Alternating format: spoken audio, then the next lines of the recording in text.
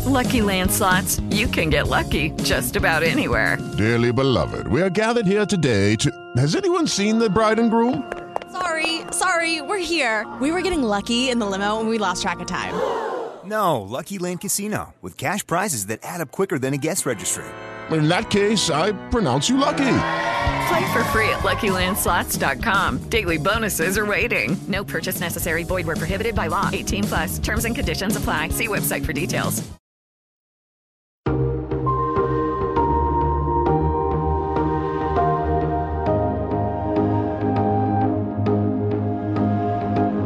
From Variety, celebrating more than 115 years covering the business of entertainment, this is the Awards Circuit Podcast. As soon as you think you know what Denzel's going to do, he goes and does something else and does something completely different. And he keeps surprising not only himself. First of all, you better bring your A game when you're working with D. And he doesn't suffer fools, and he comes ready to work, and you better become you have a good time working as well. You know what I mean? But for me, this was a joy, man. The tragedy of Macbeth star Corey Hawkins continues to be in awe of working with his co-star, the one and only Denzel Washington. I'm Michael Schneider, and on this edition of the Variety Awards Circuit Podcast, we talk to Corey Hawkins about his experience working on Joel Coen's take on the iconic Shakespearean play, and his tremendous year, which also included a breakout role in the film adaptation of In the Heights. Also in this episode, we chat with Old Henry star Tim Blake Nelson. But first, our Award Circuit panel discusses Licorice Pizza, Don't Look Up, and other new releases, and we share what we're most thankful for in the popular culture this year. Happy Thanksgiving, everyone. It's all on this edition of the Variety Awards Circuit Podcast. Stay close. Happy Thanksgiving, everyone. I'm your old pal, Michael Schneider, along with my fellow podcast pals, the one and only Clayton Davis. Happy Thanksgiving, Michael Schneider. I'm thankful for all of you, Janelle Riley. All of me? Wait, is there multiples of me? Have you talked to my other personalities? I mean, all three of you. Okay. But you just couldn't let me have my own moment. You had to lump in these two with me, huh? Thanks a lot, okay. Body Mike. Take two. No. And also thankful for Jazz Tankay. I'm thankful for you all. Hello. Jazz, who is wearing her Tick Tick Boom sweatshirt. Yeah. Oh, it looks so cozy. Tick, it tick, is boom. Large and cozy. Boom. Tick, tick, I don't think boom. that's a song from it. That's from Outkast. And whenever I hear the title of Tick, Tick, Boom, I think of Outkast. And I want them to be a part of it. But I know it's an entirely different musical. By the way, I have to point out, because Michael is not doing films per se, you got to spend this weekend walking like 40 miles or something. You did your great LA walk. Yep. I wanted to do it. I didn't realize it was this weekend. Yeah. That's why Michael's in the emergency room right now. He's in the hospital bed. Exactly. I'm lying down. I'm in traction. We do it every year, the Saturday before Thanksgiving, and we get a couple hundred people to show up, and we walk the length of a street in Los Angeles, usually from downtown to the ocean. This year, we did something a little different. We went from the San Gabriel Mission to downtown to sort of retrace the steps of the original settlers of Los Angeles. And yeah, it's always fun to kick off the holiday season with it. And it's a good excuse now that I can gorge on pumpkin pie on Thursday, since I just walked 12 miles. You earned it. I earned it. You did earn it. I hope to see all three of you next year at the walk. RSVP it now. Save the date. I finally joined your Facebook group because I remember you talking about this and I was really interested. I'll be honest, I wasn't going to do the whole walk, but I was going to meet you somewhere. You can do as much or as little as you want. But both my kids did the entire length this year, which was great. When I started this 16 years ago, one of them wasn't even around and the other one was 1.5. So it's kind of wild to see them grow up and now actually do the walk. So that's crazy. Yeah, so that was a lot of cool. fun. Okay, so we won't be doing any Q&As this time next year. Yeah, that's the problem. I would have had to duck in between. You all have been very, very busy. I just look at my socials and see you all like hobnobbing with I see Clayton basically getting Oscar Isaac to send a personal message to his wife, which was cute. Two personal messages. Because one, she finally watched Dune, and then the next day realized that she hadn't watched Card Counter. So then she watched it now? She hasn't watched Card Counter yet, no. Because that just came in last night. So she was like, come on, you're asking too much of me. She actually saw Lost Daughter last night. Wow. That's So cool. like That's like a That's cool. She's catching up. She's the consumer side of the Oscar race now for us. You should have her do her picks along with your predictions, and then sort of, and eventually when your kids get older, you get them in the game too. And suddenly you'll have a whole house of prognosticators. And that's a business right there. Clayton doesn't need the competition. I feel like that's asking me to get fired from Variety because everyone's going to start that petition to get Jessica's picks in there. So I'm going to keep her out of it. All right. Just for selfish reasons. So what are we talking about this week? What do we have opening? What do we have opening on this big Thanksgiving weekend? We have some big stuff. We have Licorice Pizza, which obviously has been screening for some time now, to, I would say, pretty damn positive reviews. No licorice or pizza in Licorice Pizza, though. Absolutely. It's so disappointing. Right. But you do have a Haim. So you do have a Haim, and you do have a Hoffman and Cooper Hoffman. Cooper Hoffman, who I finally met yesterday, is everything you would hope he would be. And, I asked him if he was ever interested in acting. And he was like, no, he was the guy who did high school plays, but he was on tech. And even when they would, I think this is really cool, by the way, his school would invite the tech people on stage to take a bow with the cast. They wanted the cast and crew to bow together. And he didn't even want to do that. He had no interest whatsoever in performing. He's a natural. He really is. The apple did not fall far from the tree. They both are really fantastic, and they're just as adorable together as you would hope. Yeah. Can we do need to say something, because Janelle and I have been going back and forth about what 6 minutes of Bradley Cooper can bring to the Oscar race. Please. There is no clear frontrunner at this point in the supporting actor race, I feel. And I don't care how much screen time he has. Bradley Cooper delivers one of the best performances of the year. He should be recognized for it. It's not about quantity. It is about quality. And he is so, so good in that movie. It is a brilliant piece. What is the rule in terms of who can be nominated? There's no rule. There's just opinions. No, yeah. The shortest performance to ever win an Oscar was Beatrice Straight in Network. It was 5 minutes and 35 seconds, I think. And she's fantastic, by the way. And she's fantastic in the 5 minutes and 35 Fully seconds. Deserved. However, the difference is I am of the he deserves a nomination crowd, but I am not part of he's going to get in crowd, because I think the structure of short performances really matters in terms of you getting in. Beatrice Straight is in 2 scenes in Network, like a little bit towards the beginning and a little bit towards the end. And then you look at someone like William Hurt in A History of Violence that got in for a final scene that's incredible. He ends the movie, and I think that helps him. Bradley Cooper comes an hour and 45 minutes in, and then there's still like another 20, 25 minutes after. And I think that is the chink in the armor. Mm-hmm. That's why I think he has trouble getting in. Doesn't mean he could. I just don't think he will. I hope you're wrong, but I understand what you're saying. I'm just saying based on merits, and people are really responding to that performance. And who doesn't love Bradley Cooper? Come on. Yeah. So I'm really hopeful. It's actually, I said there is no clear front runner, but there's a lot of great performances that, are being talked about in that category. So I guess we'll see. How have your screenings been, though? Because you've been doing Q&As. You did a Q&A this weekend, right? So me with Licorice Pizza? Yeah. I mean, the response is always enthusiastic. People just love this movie. I've seen a couple people who have said on Twitter that it wasn't their thing, but I don't know. For some reason, I always expect movies to be more divisive than they actually end up being a lot of the time, especially ones that I really like. Yeah, I think PTA by nature is kind of divisive in general, just because he's PTA. That he just makes those movies that are not for the masses, but he gets as close as he can to making it accessible. But this is definitely his most accessible movie that he's made yet. I don't know if I'd say ever, but I find it. Everything he's done, I would say probably. I find his movies so accessible. and I guess I'm just lucky to live in a bubble with everyone loves him. So, but I admit maybe that's a bubble. Maybe I'm biased. Maybe it's a Valley bubble. Yeah.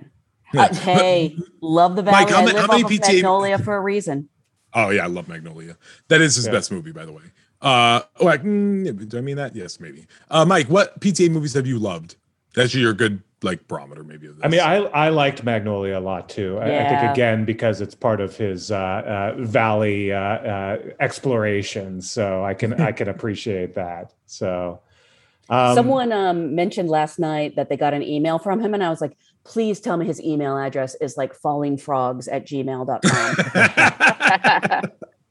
It'd be incredible. Oh, sorry, and such a great soundtrack too. Going back to the Amy Mann of it all, still just an amazing moment. He does that here. The soundtrack here is really cool. There's a Sonny and Cher song, and Jen and I looked at one another. It was like, that's Cher, but this is not they didn't use a big Sonny and Cher song. It was one of the older songs, and it just I listened to Boogie Nights on the way home. The soundtrack. Another That's great my soundtrack. Favorite PTA. Yeah, that's my favorite PTA movie. Yeah. I got it. That's great too. And I think I mentioned it on a previous podcast. What sort of seals the deal with me for this one is the fact that they resurrected KMET, which is a classic Los Angeles radio station that shut down in 1987. But it was sort of an album rock station that's legendary in Los Angeles. If you love LA radio, KMET was one of the legends sort of around the time that K-Rock had started as well, and a bunch of these other stations. The fact that they have a big KMET billboard that is well positioned in this film, I'm sold. I'm in. Mike, are you a native Angelino? No, but I've been here 25 years now, so I'm kind of an adopted Angelino. Sure. That's how I consider myself as well. Yeah. Clayton will be one day. Clayton and I just breaking in. We're still 5 months in. Still consider myself a New Yorker. You'll be there. But, you'll get there. You'll get there. Oh yeah, if you want. Yeah, I do like it. But one other thing about Licorice Pizza, in terms, when the supporting actor race, I think there is a front runner. I think it's about. I always feel like and I'm gonna use one of Janelle's famous examples, Mahershala Ali. No one believed he was a front runner for Moonlight until they just did it. Yeah. And then people are like, okay, fine, but everyone leading up to, at this point, leading up to it, people were like, Mahershala is probably gonna do this, and everyone was looking for something else until then it was presented and it was there. That's why I still believe in the Ciarán Hinds Belfast. Oh, sure. Belfast is going to provide some big competition. House of Gucci has 2 amazing supporting performances with Jared Leto and Al Pacino. And those 2 couldn't exist without each other. They work so well in the movie. I mean, there's a lot to get excited about, but I just don't know if there's a consensus yet. Yeah. But also waiting on Willem Dafoe still. He's still the last one. And Richard Jenkins in the same movie. And David Strathairn in the same movie. Yeah, I mean, come on. And David Alvarez from West Side Story, because that role was nominated in the previous. So who knows? We'll know next week, though. We'll have an idea. Yeah. On Gotham Day. Thank you, Disney, for that. Yes, also opening this weekend, House of Gucci, which I think. What's that? Yeah. Very curious to see how it plays with audiences. I think it's going to do pretty well. I think so. Yes. I saw somebody say this film's chances aren't dead yet. And I was like, what do you mean? Lady Gaga is getting nominated. I think it's going to do really well. And I don't think I haven't seen it yet. And I can tell you that it's going to be. Thank you. I can tell you she's going to be nominated. I've only seen the trailer and I know she's going to be nominated. I think to Mike's point, you talk to non bubble people, and the only film that they're bringing up is House of Gucci. It's when is that film coming out? I want to see it. And I think that what else is that? And I guess West Side Story, strangely, is the other film, but House of Gucci definitely is the number one. Everybody knows it. Everybody's seen the meme. They've all seen the trailer. Yeah.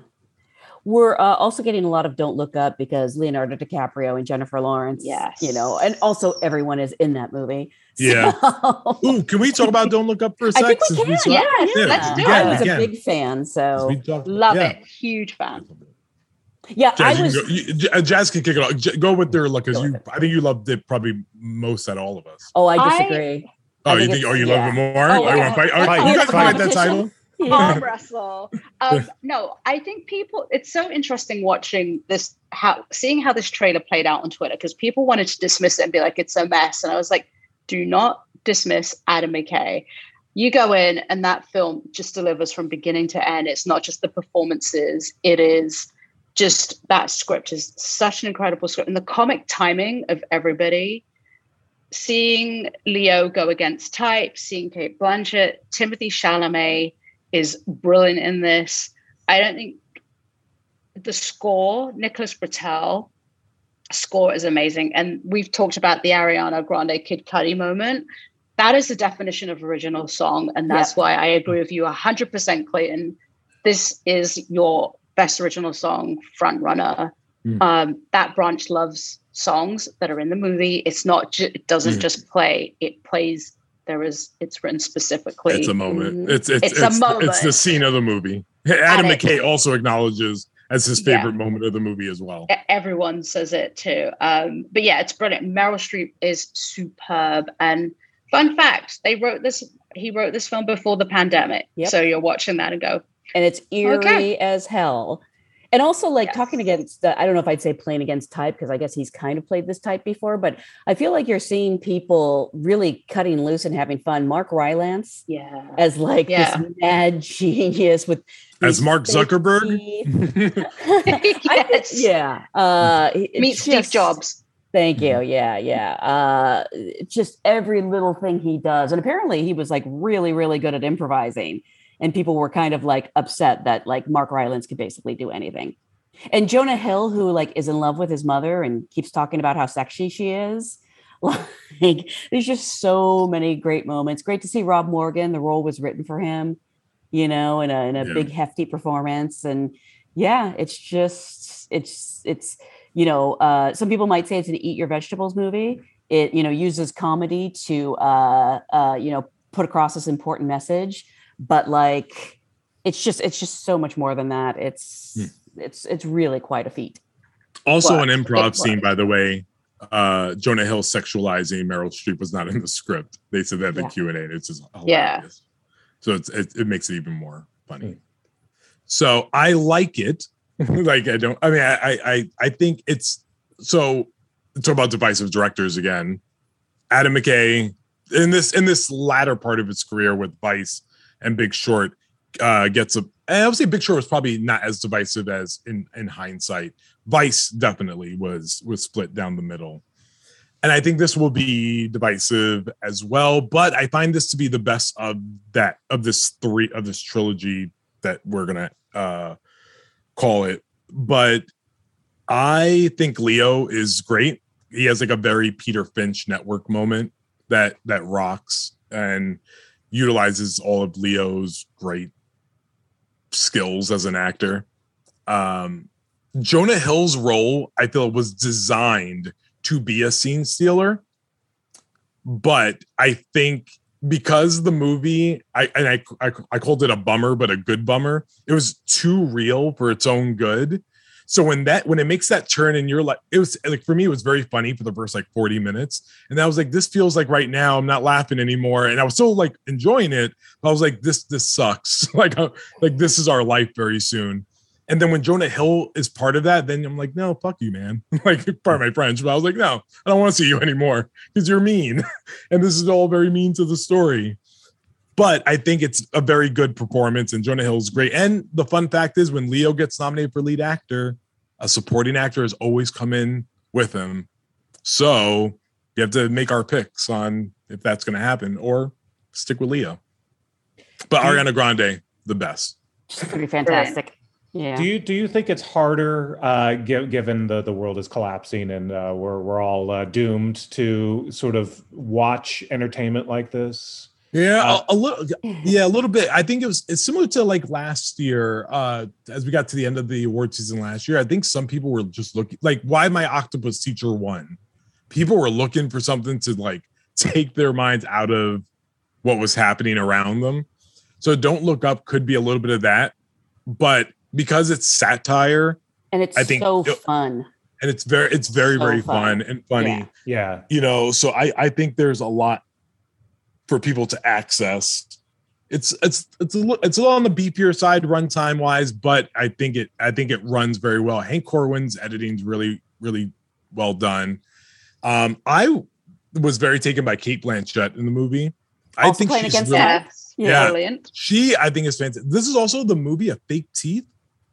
It's like so many people wearing like fake chompers, and it's like evident that they are.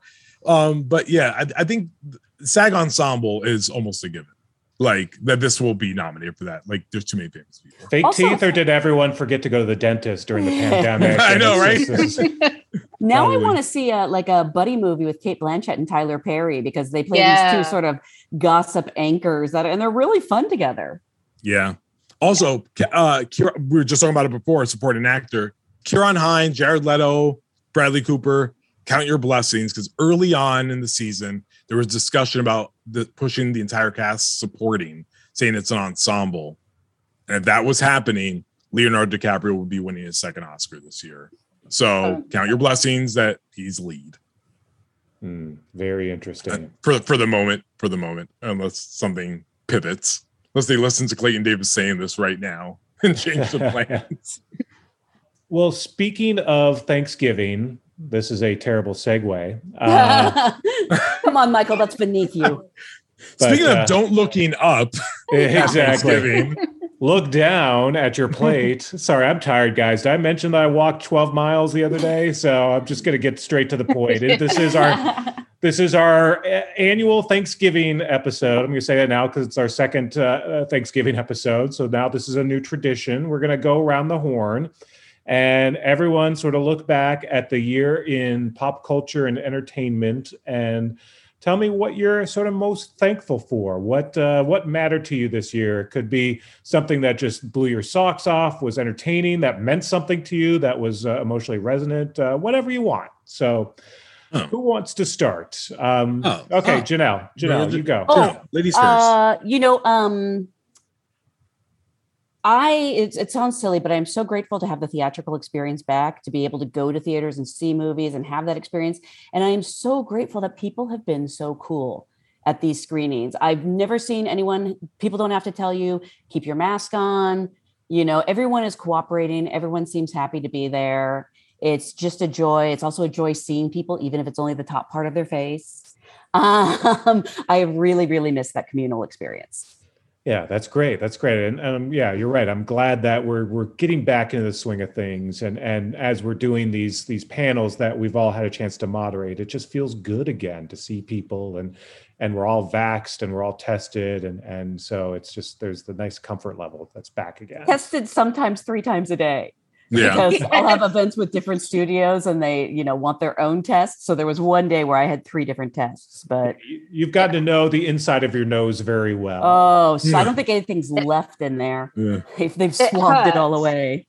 It hurts. You're going from I'm just coming out of a 48-hour window for a PCR test, and I'm coming out of a 24-hour window of a rapid test. I'm this is the test room today. Yep. Here you go. But again, people have been great about. I haven't heard complaints. No. We're jokingly complaining here, but people want to be safe and they want others to be safe. That's been my experience, at least. And people still, like you said, they're so respectful. It's Are you okay if I take my mask off when you're sitting down for interviews? And it's I'm vaxxed, I'm tested. And I was okay, cool. Yeah. And I think that in person, the energy to have that back again makes this season so enjoyable and yeah. Oh yeah. That's cool. Well, Jazz, how about you? What are you thankful for this year? I agree with Janelle 100%. The theatrical experience and just being around talking about films and discussing that. But I'm also grateful for New Succession, that this season is so great. And just TV this year has been so good. Morning Show season 2 is superb. Yes. You know, I did a panel with them the other night with Jen Aniston and Reese Witherspoon. And yeah, we're on first. She's Jen now. Jen. We're tight. We sat next to each other. So, but yeah, that was a lot of fun. And Mark Duplass and Nestor Carbonell and Greta Lee, Deshaun K. Terry also was there. And that was a lot of fun. And this was a batshit season, but I'm here for it. Me too. Yeah. Do you know any word on what happened to Belle Powley? I thought she was coming back for season 2. Don't know the details, but there's a lot more Carell in season 2 than I was expecting. Remember, it was like, yeah. I mean, the moments of him and Jen, my buddy Jen Aniston, were stellar. I mean, Aniston just kicked it out of the park this year. He's so good. Amazing. Oh, such a great season. Sorry, Jazz, interrupted you. No, that's fine. And I'm also grateful for new music from ABBA. It just feels like, not that I was alive when their music came out, but like, you know, the new ABBA album and new Adele, I mean, that dropped during Don't Look Up, and my watch was vibrating. I was like, did I break the embargo? Like, why is my phone going crazy? And I looked down and all I saw was Adele. And I was like, oh. So she dropped that album, and it is amazing. So I'm grateful for new Adele, and I'm just grateful to see my colleagues. Like, I've been seeing people like in person, and it's great. That's it. So, Jazz, what did you think of the new ABBA? Because what I've heard so far, kind of, I don't know. Maybe I need to listen to it a bit more. I like it a lot, actually. It's just, yeah. I mean, I always love like new music from artists that I love, and this was just, I was like, oh, here you go, Judy Kramer, you can write a script for Mamma Mia too, because yes, I'm going canon, and this is the perfect sequel to the first Mamma Mia movie, and that is me being the most controversial I've been in ages. Hot take. How about you, Clayton? What's your pick of the year? I mean, God, it's my first full season at Variety, and first one in LA. So there's just like, I mean, like, I've been getting very cathartic and trying to like take it all in, but just grateful to like be doing this. Like we do have the best jobs on the planet, and I have to remind ourselves of that, or remind myself of that, like pretty much daily, that like this is the best thing we could do. And I just really grateful for doing it. But one of the big moments, besides seeing Come On, which I think like was a perfect movie to get me out of the pandemic, was doing my very first big theatrical moment was with In the Heights. Did the premiere of In the Heights at the Chinese Theater. I got to moderate the Q&A. It was the first time I'd been in a movie theater in, 50 years, because that's how long the pandemic lasted. Mm-hmm. And it was talk about the movie to like reintroduce you back. For me, it was just like screaming Latinos in a room, like watching In the Heights, crying because we were watching In the Heights. And I don't think anything could ever match it at the Chinese Theater, which was my first time at the Chinese Theater. Oh, like also. Wow. So like there was like, there's a whole bunch of stuff. And then, seeing Oscar Isaac this weekend, and, watching in real time my wife filing divorce papers because she thinks she has a chance now was pretty crazy. You can't blame her. You cannot. Yeah, I can't. I mean, listen, I was going to file too. If I thought I had a better chance with him than she did, I would go for it, but we don't. So, well, you might, because I was telling him how some of my early crushes were Tim Curry and Raul Julia. And he said, oh, we have the same crushes. See, don't give me hope here. Come on. We'll let her think it for a little while. Anyone who can pull off a pencil thin mustache, I'm into. Yeah. But yeah, I'm also just grateful for seeing people in 3D. I got to meet like some more Variety people last week. Saw Katsy, Steven, our social media person, and David Vermontes. Saw them in person. Katsy was taller than me. It was really hard for me to like deal with that part of it, but everything else was great. It's all good. Yeah, I had a chance to see our team recently too when we did the video for Squid Game, which, by the way, should be out by the time you are listening to this. So that was a lot of fun. But I got to say, probably my thankful moment of the year, I got to go back to my man, Josh O'Connor, who saved our ass this year when everyone who we were ready to put on the cover of Variety after the Emmys was not winning an Emmy as we had hoped. That's the worst feeling. Yeah. In the end, Josh O'Connor happened to be in Los Angeles, even though the rest of his castmates were back in the UK. And he was willing to, on a moment's notice, come in and do a photo shoot and an interview and video, even though he was flying the next day. It all came together. It was so lovely. good. He was delightful.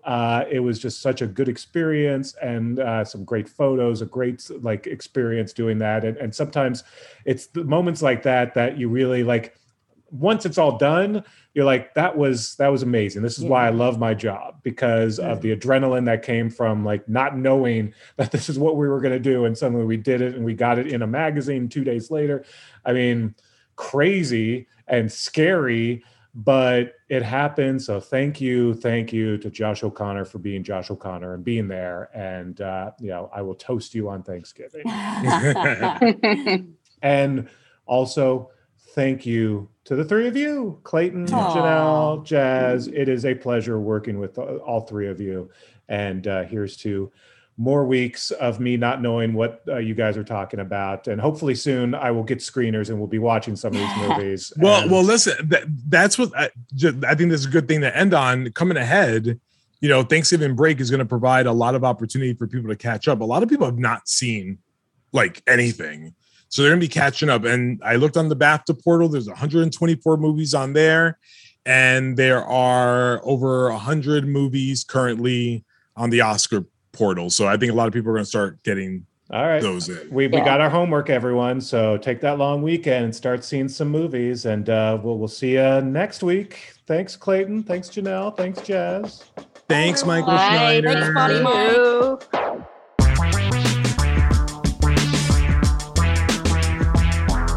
After breakout performances over the years in films such as Straight Outta Compton and BlacKkKlansman, Corey Hawkins will next be seen taking on the classic role as Macduff, the foil to the titular character in The Tragedy of Macbeth, the monochrome adaptation of the William Shakespeare play from Joel Cohen.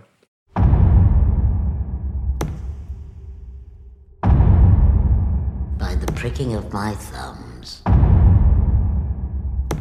something wicked this way comes. Opposite two-time Oscar winner Denzel Washington and four-time winner Frances McDormand, the 33-year-old Hawkins takes on the moral figure with a fury of passion and technique, managing to carve out multiple standout moments along with other featured players Moses Ingram and Catherine Hunter. In addition, Hawkins has had a robust cinematic year that included his performance as Benny in the big screen adaptation of the Tony-winning musical In the Heights. Variety's Clayton Davis recently met up with Hawkins to discuss The Tragedy of Macbeth, working with Denzel Washington, and what's next on his acting docket. They began by discussing Hawkins' recent string of success and accolades. It means a lot, man. That's for me right now. That is, that's all I can do. You know what I mean? It's for me, it's just about choosing cool projects, great directors, things that speak to me, that speak to what we're talking about, and not to be too, heavy-handed with it or but I just really want to make sure that I'm walking in the path that was meant for me. So at this point, I just can't complain, man. Really can't. Do you feel like the road has been long to get to this moment? I mean 32, which is depending on who you ask. Oh my goodness! I guess it's on Wikipedia somewhere, and and these gray hairs don't help. It'd be that's considered 55 in dog years. We don't know how long. That's true. That's true. But that's true. How do you feel like it's been long, or do you feel like everything happened at a good pace for you? It's been a good pace. There's no way I could look at where I am now and say that and I, you know, I haven't, there's no arrived, you know, I haven't arrived anywhere, but there's no way I can look at where I am now and say that it's been a long journey, because, you know, many of the actors I respect in this industry are still in this industry, and they didn't have moments. They have careers, and for me, it's about slowly building those pieces, and whether that's, you know, off Broadway, whether that's, you know, the just odd jobs and ends and things I had to do in New York to get by, whatever that is, all of those steps were crucial in where I am now. And so, you know, even graduating from school, like off Broadway was like the dream. You know, I was like, man, I'm a working actor. I'm, you know, and it didn't take me long to get here. I'm grateful. So this feels like an evolution, but I'm happy, man. I cannot complain. All right, cool. Great. All right, man, let's get into it. You did this movie with Denzel Washington, dude. Bruh. Denzel himself. Yes. Listen, I'm always reminded of something that Leslie Odom Jr. told me last year, and I always, you know, I'm always very mindful of it, especially as a Black man coming into, you know, this space. Mm-hmm. Once you get enough space from people saying, when they stop saying you're the next Denzel, and they realize there's never going to be another Denzel, there's just one, then you can do something that's great. Yeah. And it looks like you have also broken out of that now, and you're finally like, you know, it's Corey Hawkins, Macduff. Man, how's it feel, man? Look, man, I gotta say, you know, I'm incredibly grateful to that man. That man is on this. I've known him before this, you know, but to actually share a screen with him, to actually share space, to sit down in his dressing room and just talk, pray, listen, you know, talk sports, talk whatever, you know, just to actually know the man. You know, that's the thing for me that has just, you know, it's always this crazy, because they say, what is it? You know, never meet your heroes, or, you know, but to finally dispel that rumor, man, because he is the greatest of all time. And I always say, I'm like, you know, I love the fact that I get to now walk in his footsteps, but I can never fill that man's shoes. You know what I mean? For me, he is, and he continues. It's because as soon as you think you know what Denzel is going to do, he goes and does something else and does something completely different. And he keeps surprising not only himself, I mean, obviously everybody else, you know what I mean? So you first of all, you better bring your A game when you're working with D. And he doesn't suffer fools, and he comes ready to work, and you better become, you have a good time working as well. You know what I mean? But for me, this was a joy, man, to have. I could get into the film, but I'm thankful to be on this path and to have him as a mentor. Just very grateful. When you took on the project, were you surprised that you guys were going to do a traditional Macbeth movie? No, actually. No? And actually, to be honest, I actually don't know if it's traditional. It sort of feels a bit non-traditional in the elements of it all. Traditional in the sense that it's period, you know, a period piece, but you can't necessarily place it. But it is a sort of artful rendition of it, this sort of dreamscape that you can't really, that you have to kind of bring yourself to. So I wasn't really,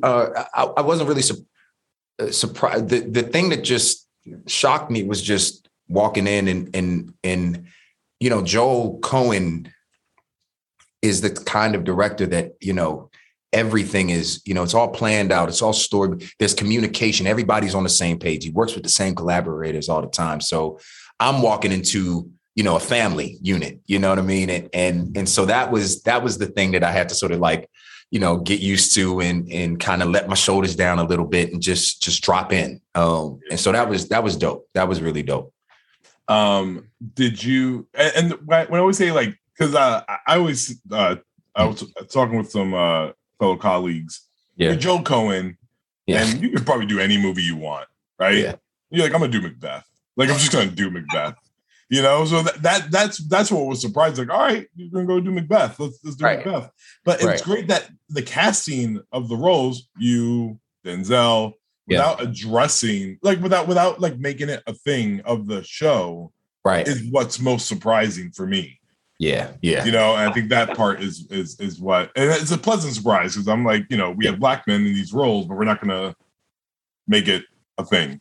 We don't have to make it a thing. You don't have to. Yes. Yeah. And they were very, there was very little to no conversation about that, because that's the world in which, because also, you know, we're talking about Shakespeare here, you know, it's 400 years old. And it's the kind of text that can people can bring themselves to it. And for me, again, I say it all the time, but Shakespeare was a poet of the streets, right? Like he was in the same way that, and so there are ways that I can identify with that as a black man. I listen to hip hop and I know the other roles that you know, that there's similarities there, you know, who he was talking to 400 years ago and who he's talking to now, and what these human conditions that he's analyzing and all of that. You can bring all of yourself to it without putting it in a box and making it has to look like a certain thing. Some people think that Shakespeare is this unattainable thing that has to sit over here and only the best of the best can talk about it and analyze it, and other people aren't allowed in. And that bothers the heck out of me, man, because it's for all of us, you know? And so to be able to share the screen with another black man, to have the climax of the film, you know, the film is in black and white, but we're not talking about the black and white. We're talking about the black, you know, the black and white of the human condition right now. Two black men who are two sides of the same coin see each other and then make a decision to get to business. You know, at the climax of on that parapet, man, I just think there's so many other levels to it all that I think is really dope to see. And not just that, it's like, everybody is like, we got people from London, America, you know, British, American, Irish, you know, it's just all over, man. And that's dope too. Yeah, no, for sure. When you're actually, because you went to Juilliard, and sorry, I'm gonna make you elitist for a second. I'm gonna ask, what is your favorite Shakespeare show? Like, what's your favorite Shakespeare to portray if you could do another film? I would love to, at some point, take a stab at Hamlet. I mean, that would be a dream. You know what I mean? But you know, maybe Othello. I know Denzel talked to me about, like, you know, when he did that at Fordham years ago when we were at New York Film Festival. He was just talking about, because it's literally right across the street from, and his journey from there all the way to where he is. But one of my favorites is Midsummer Night's Dream, man. Only because of just the magic, man. It just reminds me. I feel like we haven't gotten a good Midsummer Night's Dream film adaptation yet. Like, so I'm surprised no one's really just grabbed it yet. Yeah, man. I mean, because it can hold, like, with the incredible visionary, you know, filmmakers who can kind of create that cinematic scope. I mean, I think, you know, it's weird you say. I've always thought Guillermo del Toro could just like nab it and like do damage with man. Right, I'm gonna text him later. I'm like, listen, okay, all right, cool. Corey and I were talking, right? Corey's down. I'm down. I'm down to just sit on set. You know, I'll chill with you a little bit. Oh, we got it going. Next project is going. All day. Yeah, exactly. Yeah, that's it. That's such a good point. Yeah, I think there's something about, again, that's and it is accessible. It's more accessible than people think it is. You know, I just think we got to show. We just got to be exposed to it.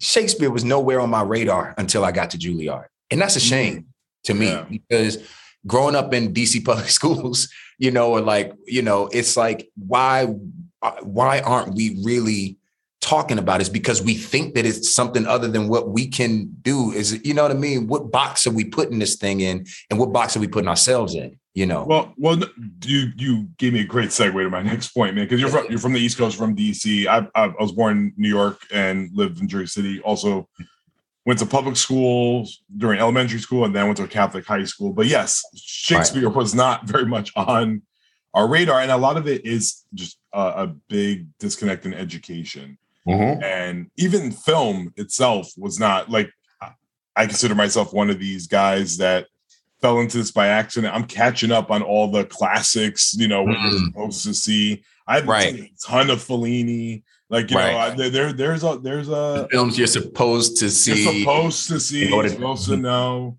How did you find acting? Like, to go from DC public schools to Juilliard, that's, for some people, that's hundreds and hundreds of miles. Yeah. It was for me. It was literally, actually, I actually, before going to Juilliard, I was told by people who I respected, people I was close to, they were like, don't do that. Like, why would you do that? They're going to turn you into this other thing. You're going to become a classically trained robot. And why would you want that? And I believed them. So I didn't even audition. And that's how crazy it is but also how God works, because my path ultimately led me back there, because I went one year and I just went to California, hundreds of miles away, and then went to school out there, and I realized that isn't what I want. I know myself. I know I grew up in DC. I know who I am, you know what I mean? Or learning, but I know what I come from in my roots. Why can't I now bring all of that other stuff into it? And had I not done that, I would never have been exposed. I wouldn't be sitting here talking to you right now, to be honest, and this is a pleasure for me, you know what I mean? To be sitting here having this kind of conversation is because I thought about the fact that I want to do something different and just add it to my toolbox. I'm not changing who I am. And I think a lot of that is, again, how we think about academia and like what we're learning in school. What are we actually teaching ourselves, teaching our kids and exposing them to, and saying, you can use all of this part of yourself and all of that part of yourself. And why not work on Midsummer Night's Dream and talk about all these, these dynamics and the politics in Macbeth and the ambition and dreams and goals and what that can do to you. All of these things it's just stuff that we should be having a conversation. And it's not just Shakespeare either. It's, there's classics, other classics. There's Black American, playwrights and writers who are also our classics. And why aren't we talking about them in the arts as well? So I dig that conversation, man. And that is something that I'm fighting for to push, even more of. I was just talking to Francis about this last night, man. Yeah. You make such a good point, man. Listen, I'm Puerto Rican and Black, and I never heard the name James Baldwin until I got to college. Wow. I didn't know. I never even heard the name, didn't know who he was until I got to college. And it was in passing. And one thing, a book I read, and I all this, you find out, I don't think people trust, it's weird. It's very, I think we're at this crossroads now. It's all about, it is academics, but it's also about passion. And I feel like people have relied so much when we talk about film and art on the academic part, which has weirdly removed people of color from that conversation. But then when we talk about passion, they think it removes the academics, and the two can live together. It's not mutually exclusive. Exactly. So I'm glad you bring that up, because it's a very interesting point. Well, that's a great point that you make too. They are not mutually exclusive, and sometimes, you talk about studying literature, right? And then you talk about the passion of and for some reason trying to bridge that gap has become, but then you think about, how conscious, hip hop was, but, and still is in some place, and so what those conversations are and bridging that gap. And so why, I think it's all part of the same conversation. And again, to be able to look at this film and see, yourself, young Black women, see Moses Ingram up on that screen, protecting her son, talking about a man who she thinks ran out on her to go, but he thinks he did the right thing for them, and they're missing each other. I mean, what, the conversations that are being had in this film with just the choices of casting and and just how we're shaping it, I just think is dope. And I think that's how you bridge that gap. First of all, Moses Ingram. First of all, my heart. First of all, last of all. I mean, come on. My God. Like, man, makes the most of every word, verb, ounce, moment, millisecond. She's fire, man. And another, I could say 1,000 things about Moses Ingram, but she is. I'm thankful we got to work together on this one. Listen, this also comes on a great year you're having. You're also you were also in the Heights earlier this year as Benny.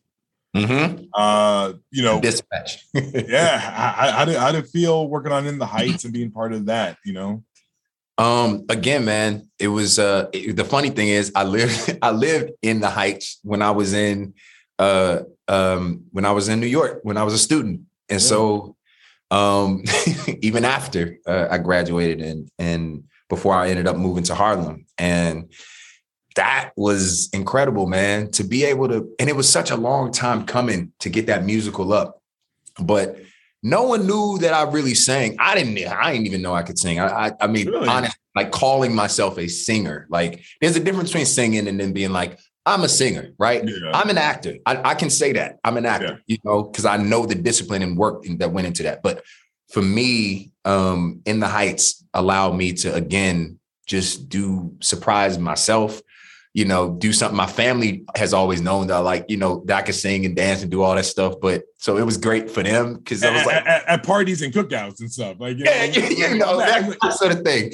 And the cookouts in the backyard and stuff like that. I'm always the one singing happy birthday to everybody. But like, to be able to do that and to see the pride on their faces, my grandmother's face, to see that film, and knowing I grew up singing with her in the church, so that was great. Lin-Manuel Miranda, John True, Kiara, like this incredible creative team of people of color who don't look like me. You know what I mean? But we're still people of color and we still have those same struggles. I just love the idea of being able to represent Benny, who's a Black man in the neighborhood. And it was great, man. And my cast was dope too. Shout out to all. Well, yeah, I just have to say, because you got two amazing counterpart leading women next to you. Leslie Grace on top of that too. Like, so what you been doing right, man? Just like Leslie Grace and Moses Ingram, just like asking all the next generation. I don't know, man. Like it's just a wavelength that I can dig, and I'm trying to stay on, man. It's just great to be able to work with these women. And Leslie Grace operates with grace. She came from a place of ability because that was one of her first films. And now to see her growing and now doing what she's doing and still a musician and still having her and a boss too, an entrepreneur, so I respect that. Even, Melissa Barrera. And now, and then Moses, my cast, I like just working with good people, man. And I'm so grateful and blessed because I've been able to do that. And I don't know, man. I just feel like I'm getting lucky. Yeah.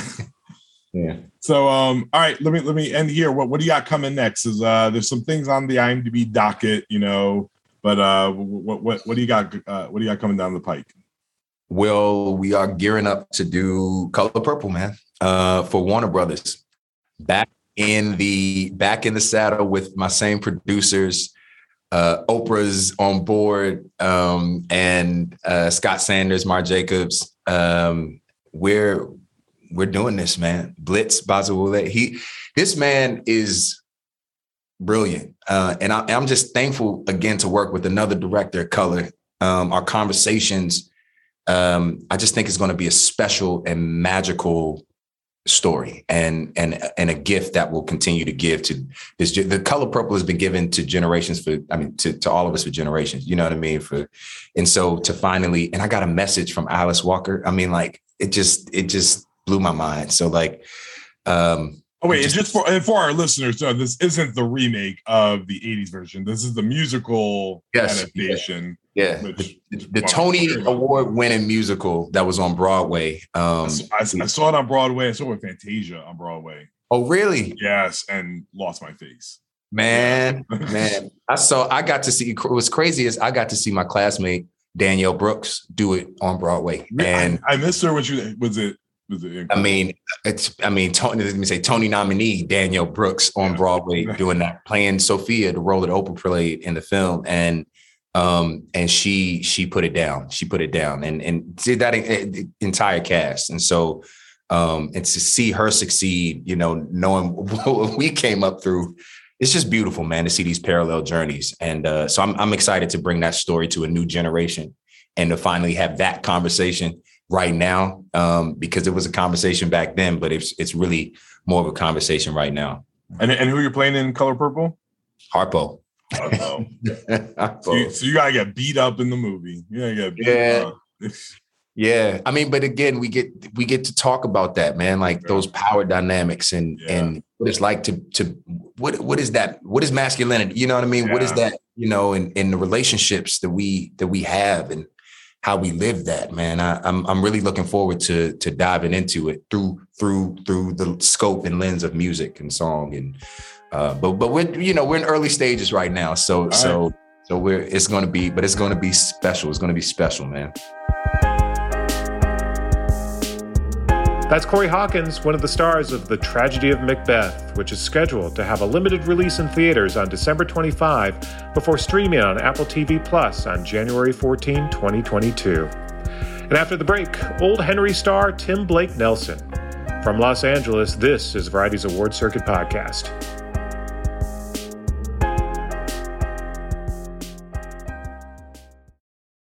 Hello, it is Ryan, and I was on a flight the other day playing one of my favorite social spin slot games on ChumbaCasino.com. I looked over at the person sitting next to me, and you know what they were doing? They were also playing Chumba Casino. Coincidence? I think not. Everybody's loving having fun with it. Chumba Casino is home to hundreds of casino-style games that you can play for free anytime, anywhere, even at 30,000 feet. So sign up now at ChumbaCasino.com to claim your free welcome bonus. That's ChumbaCasino.com and live the Chumba life. No purchase necessary. VGW. Void where prohibited by law. See terms and conditions. 18+. And we're back. It's the Award Circuit Podcast. I'm Michael Schneider. Old Henry stars Tim Blake Nelson as Henry, a farmer who takes in an injured man, played by Scott Hayes, with a satchel of cash. When a group led by a man called Ketchum, as portrayed by Stephen Dorff, comes for the money, Henry must decide whom to trust. Variety's Jazz Tangcay recently spoke with Nelson about the film.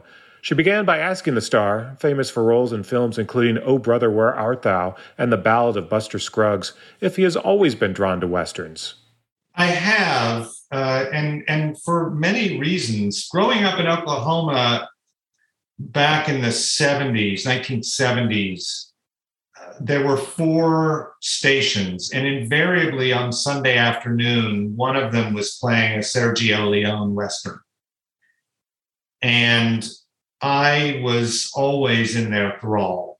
My brother and I would sit down and watch them year after year after year.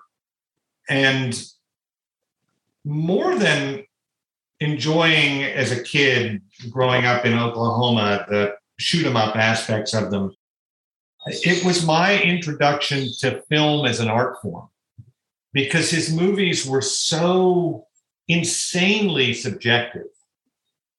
And I suddenly realized that cinema could be an art form,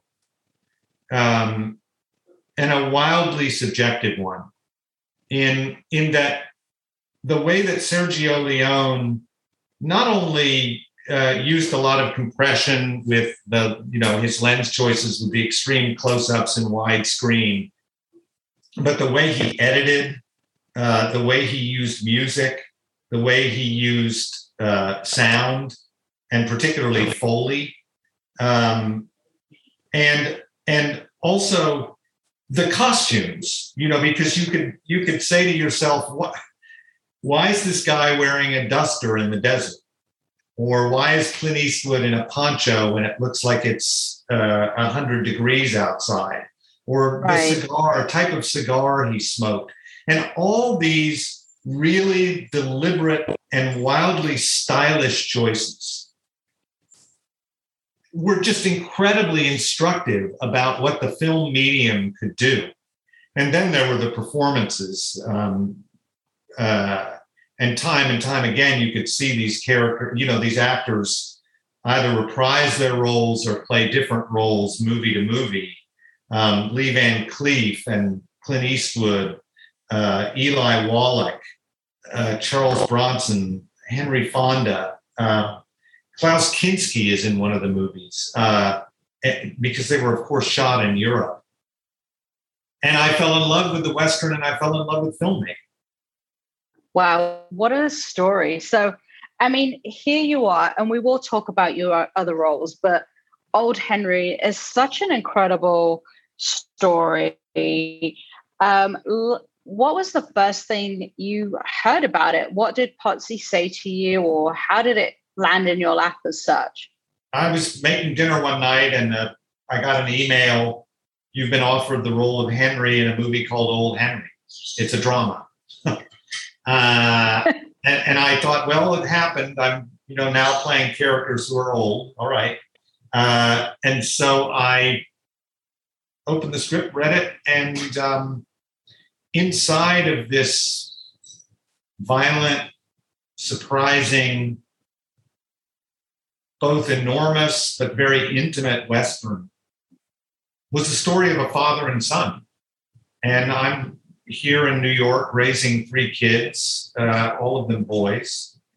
And what Potsy had to say about the struggle that goes on inside of a parent as you navigate the question, do I shield my kids from the world, or do I expose them to the world so that they're able better to handle its challenges when they become adults?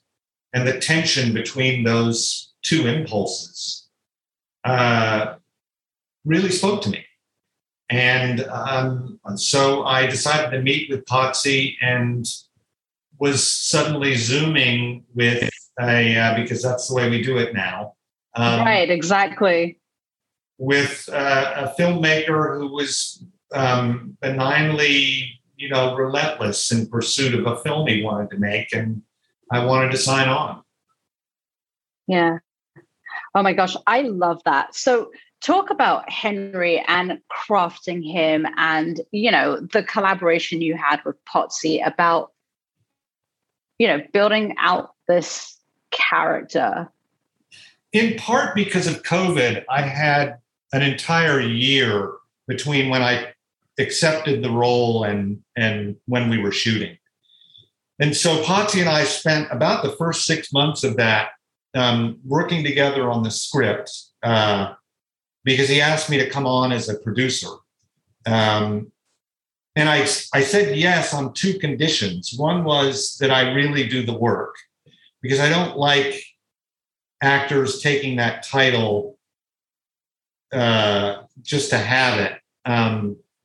I think that you need to do the work if you're going to be called a producer or executive producer.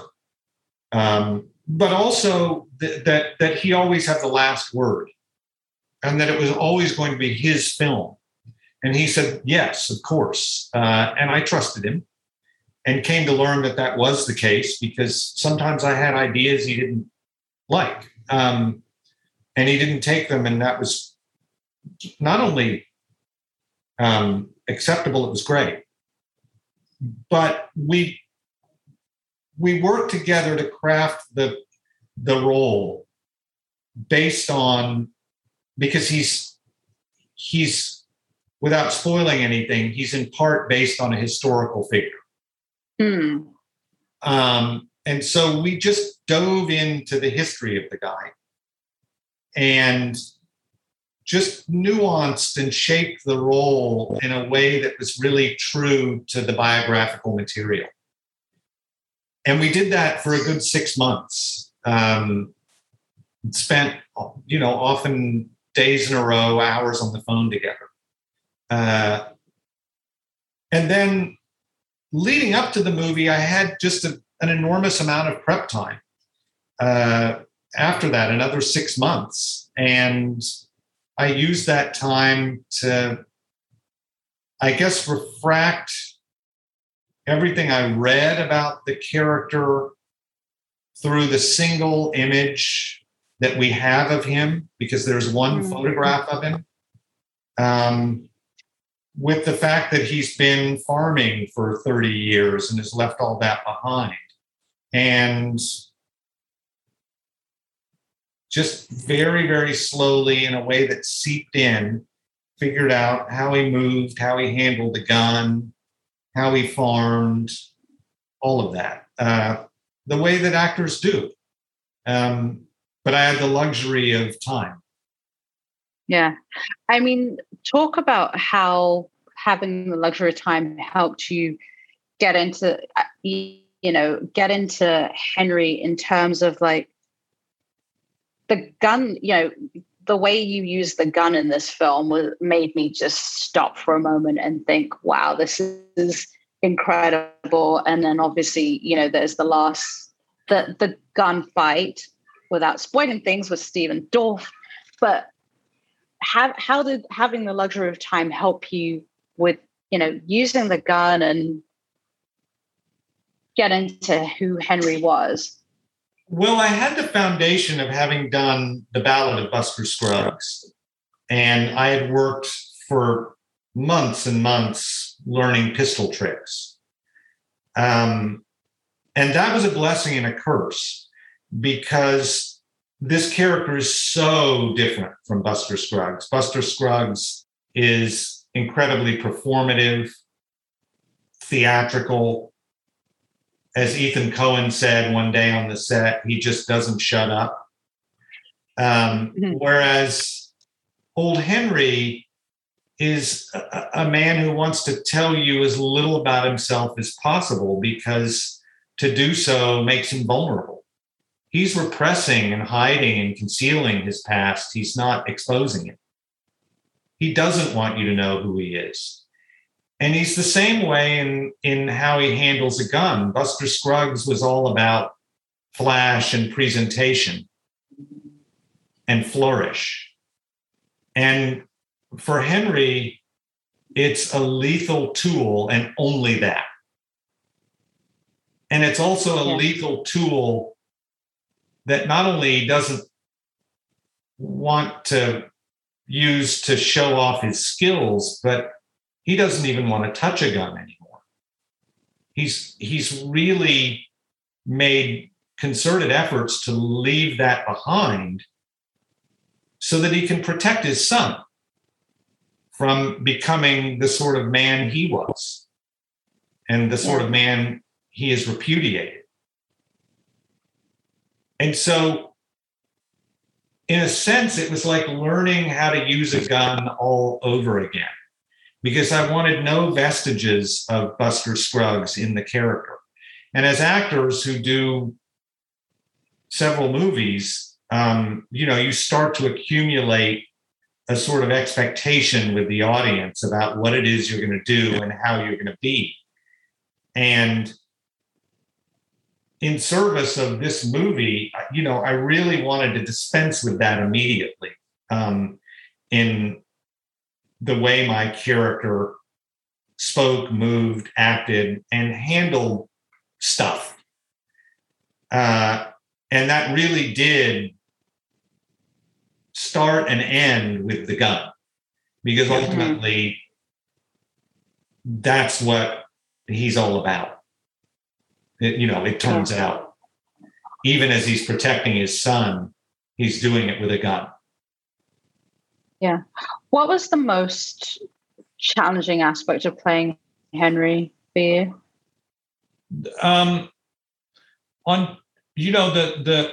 There were two challenges that equaled one another. One was the emotional exposure that occurs at the end of the movie with his son, and finding a way to play that honestly but not mawkishly. Because what Potsy wrote was not at all sentimental. And I really wanted to resist the danger of, too much emotion. But it's an incredibly emotional scene. And so we had to find a balance with that. Because if that scene were played wrong, the movie could end up seeming silly. And then just overall, it was a very physically challenging role. Not just in terms of the fact that he's a very active character who's at the end of the movie defending his house almost single-handedly against 8 intruders. But just the way he interacts physically with the world around him was a really tough acting challenge. You know, not just the pistols, but the way he ties a knot, the way he rides a horse, the way he handles a hoe, you know, the way he picks up a lamp, all of that stuff, which is, you know, I didn't want to be anachronistic, and to find a way to have such ease with everything that it never felt like a performance was its own challenge. And, you know, that's something that, you know, every actor is responsible for. And you know, I felt quite grateful for the challenge. Yeah, I love that. So I'm curious. I mean, you have such a great body of work. You know, most recently you did Watchmen, you've done The Report, you've done Just Mercy. You know, up next you've got Nightmare Alley. What draws you to a role? What makes you say yes to a role when you get a script? First and foremost, a project needs to feel irresistible. I have to be able to say, I can't not do this. But then I have to feel like the director, the guy in charge or the woman in charge is going to be, as I said earlier about Potsy, benignly relentless in pursuit of their vision. Right. I have to feel like I'm right for the role and that the director isn't wrong about me.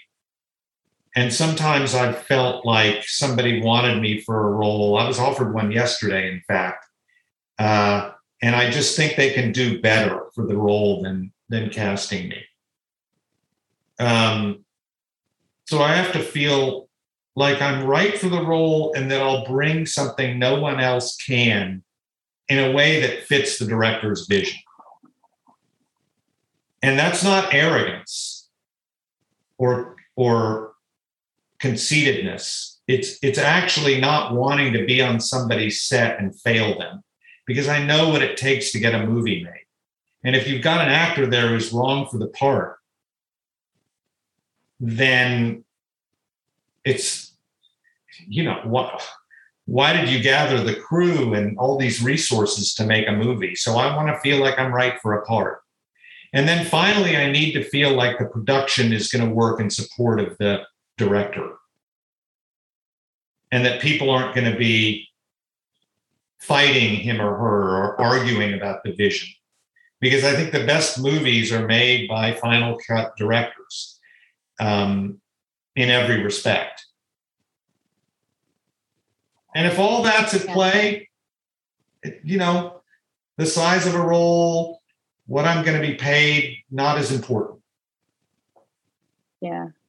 So I mean, we've had our first look as such at Nightmare Alley. What can you share about playing Carney Boss, and what was that like? I will tell you it's a pivotal role, but not a large role. Which proves my point. The irresistible. Guillermo del Toro is a spectacular director who is benignly relentless. His producers support him. And I was right for the part, and I didn't care that it wasn't very big. So Guillermo, and this movie is no exception, is as eloquent a person as I know when it comes to condemning fascism and in this case, condemning the dangers and mercilessness of capitalism. And he does that in the milieu of the carnival in a lacerating way. So watch this space. I was reading a couple of your interviews and just going over some things, and actually Jean Smart had mentioned once that you, during Watchmen, you actually took her to a strip club. I want to hear that story, especially now after she won the Emmy, and she was actually on the Variety cover a few weeks ago. So what can you share about that? I'm trying to tap into the comedy side of you now, Tim. Well, there's a place in Atlanta called the Claremont Lounge, and it's a strip club, and it's not a fancy strip club. It's a divey strip club in which there's no age requirement on the upper end to the strippers. On the lower end, yes, I think whatever, you have to be 21. But you can be an 80-year-old stripper and they will not only allow you on the stage, they'll encourage you.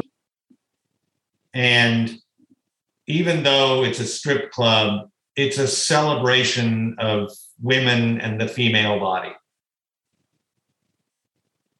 And I said, Jean, we got to go here.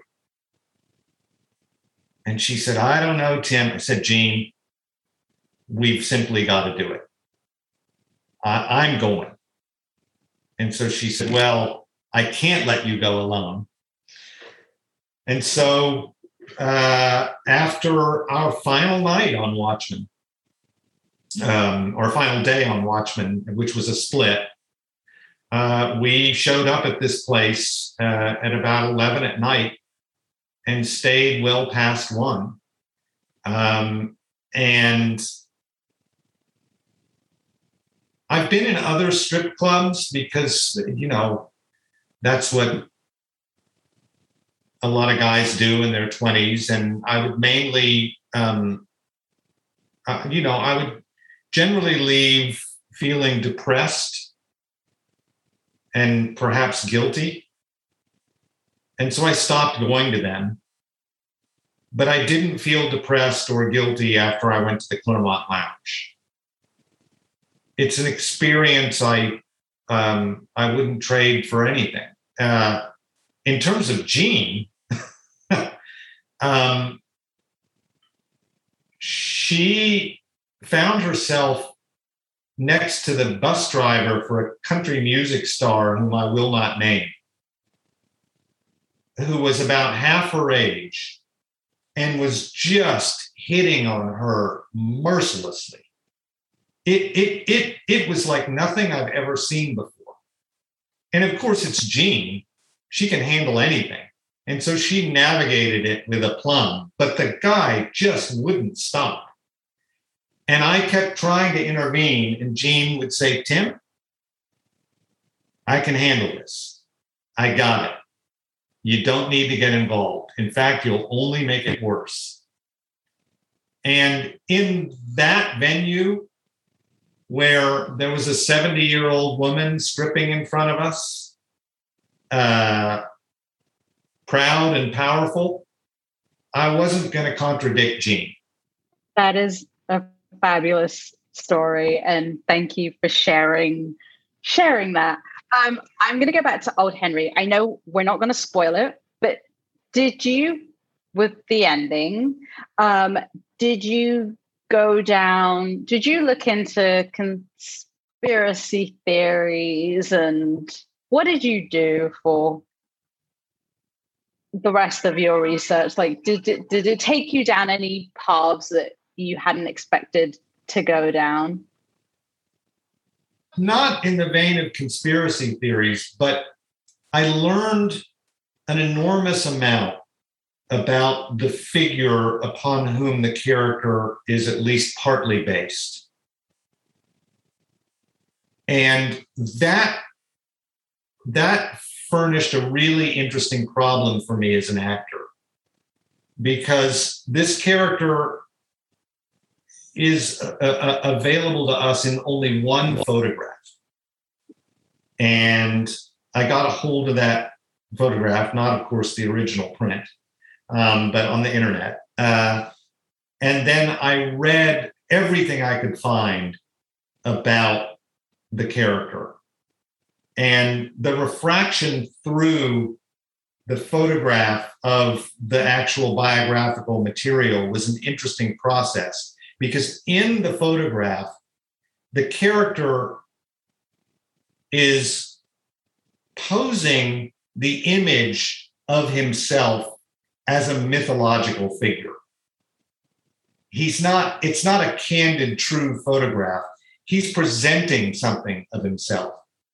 It's very histrionic and showy. And in a sense, it's very badass. And since that's what the Western is, and every genre film is also about the genre, it became an interesting exercise in finding the aspects of how he wanted to present himself as a badass outlaw, in the truth of the character in Pazzi Panzaroli's movie, Old Henry, so that you believed he was a real human being. And you didn't think, oh, there's an actor prancing around or showing us his acting work. And so that was a really fun challenge to try anyway, and get so deeply inside of the myth of the guy, refracted through the actual histories I read, and get to a real human being that almost seems, that seems lived in the movie and not presented to the audience in an overly theatrical way. A real guy. Well, the movie is out on October the 1st, or already actually be out by the time people will hear this. But let's talk about the pandemic. I mean, it's been quite a year, but you've been working, you've been on sets. But what did you make time for, during when we were in lockdown, whilst we were trying to navigate through this? I did a lot of reading and a lot of writing, and spent an enormous amount of time with my kids and my wife. So I have very little to complain about. To quote my friend Ethan, it confirmed the way I want to live my life in certain ways. And I don't want to be cavalier, but I also don't want to lie to you and say that it's been miserable for me, because it hasn't. Other than the fact that I did have a friend who died of COVID. But, all the more reason not to hold forth about any difficulties I might have had personally, because luckily around here, we weren't terrifically inconvenienced the way that so many other people were. I feel terrible for my kids, though. My middle boy lost his senior year of high school to learning over Zoom, and my youngest son, his freshman year in high school, and our oldest boy came home from music conservatory because when they shut down Oberlin. And I feel terrible for them. Their mom and I got to see more of them. But I feel terrible for them. And I should probably say I feel terrible for them for having to be around their parents. That's Tim Blake Nelson of Old Henry, now in theaters.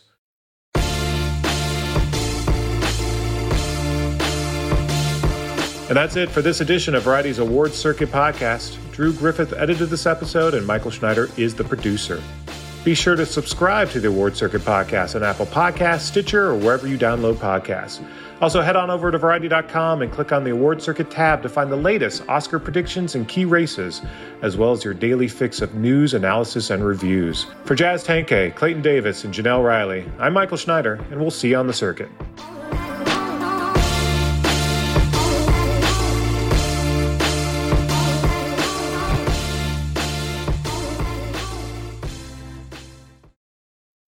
With Lucky Land Slots, you can get lucky just about anywhere. Dearly beloved, we are gathered here today to... Has anyone seen the bride and groom?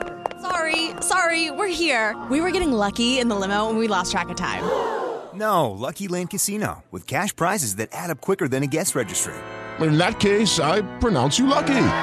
Play for free at LuckyLandSlots.com. Daily bonuses are waiting. No purchase necessary. Void where prohibited by law. 18+. Terms and conditions apply. See website for details.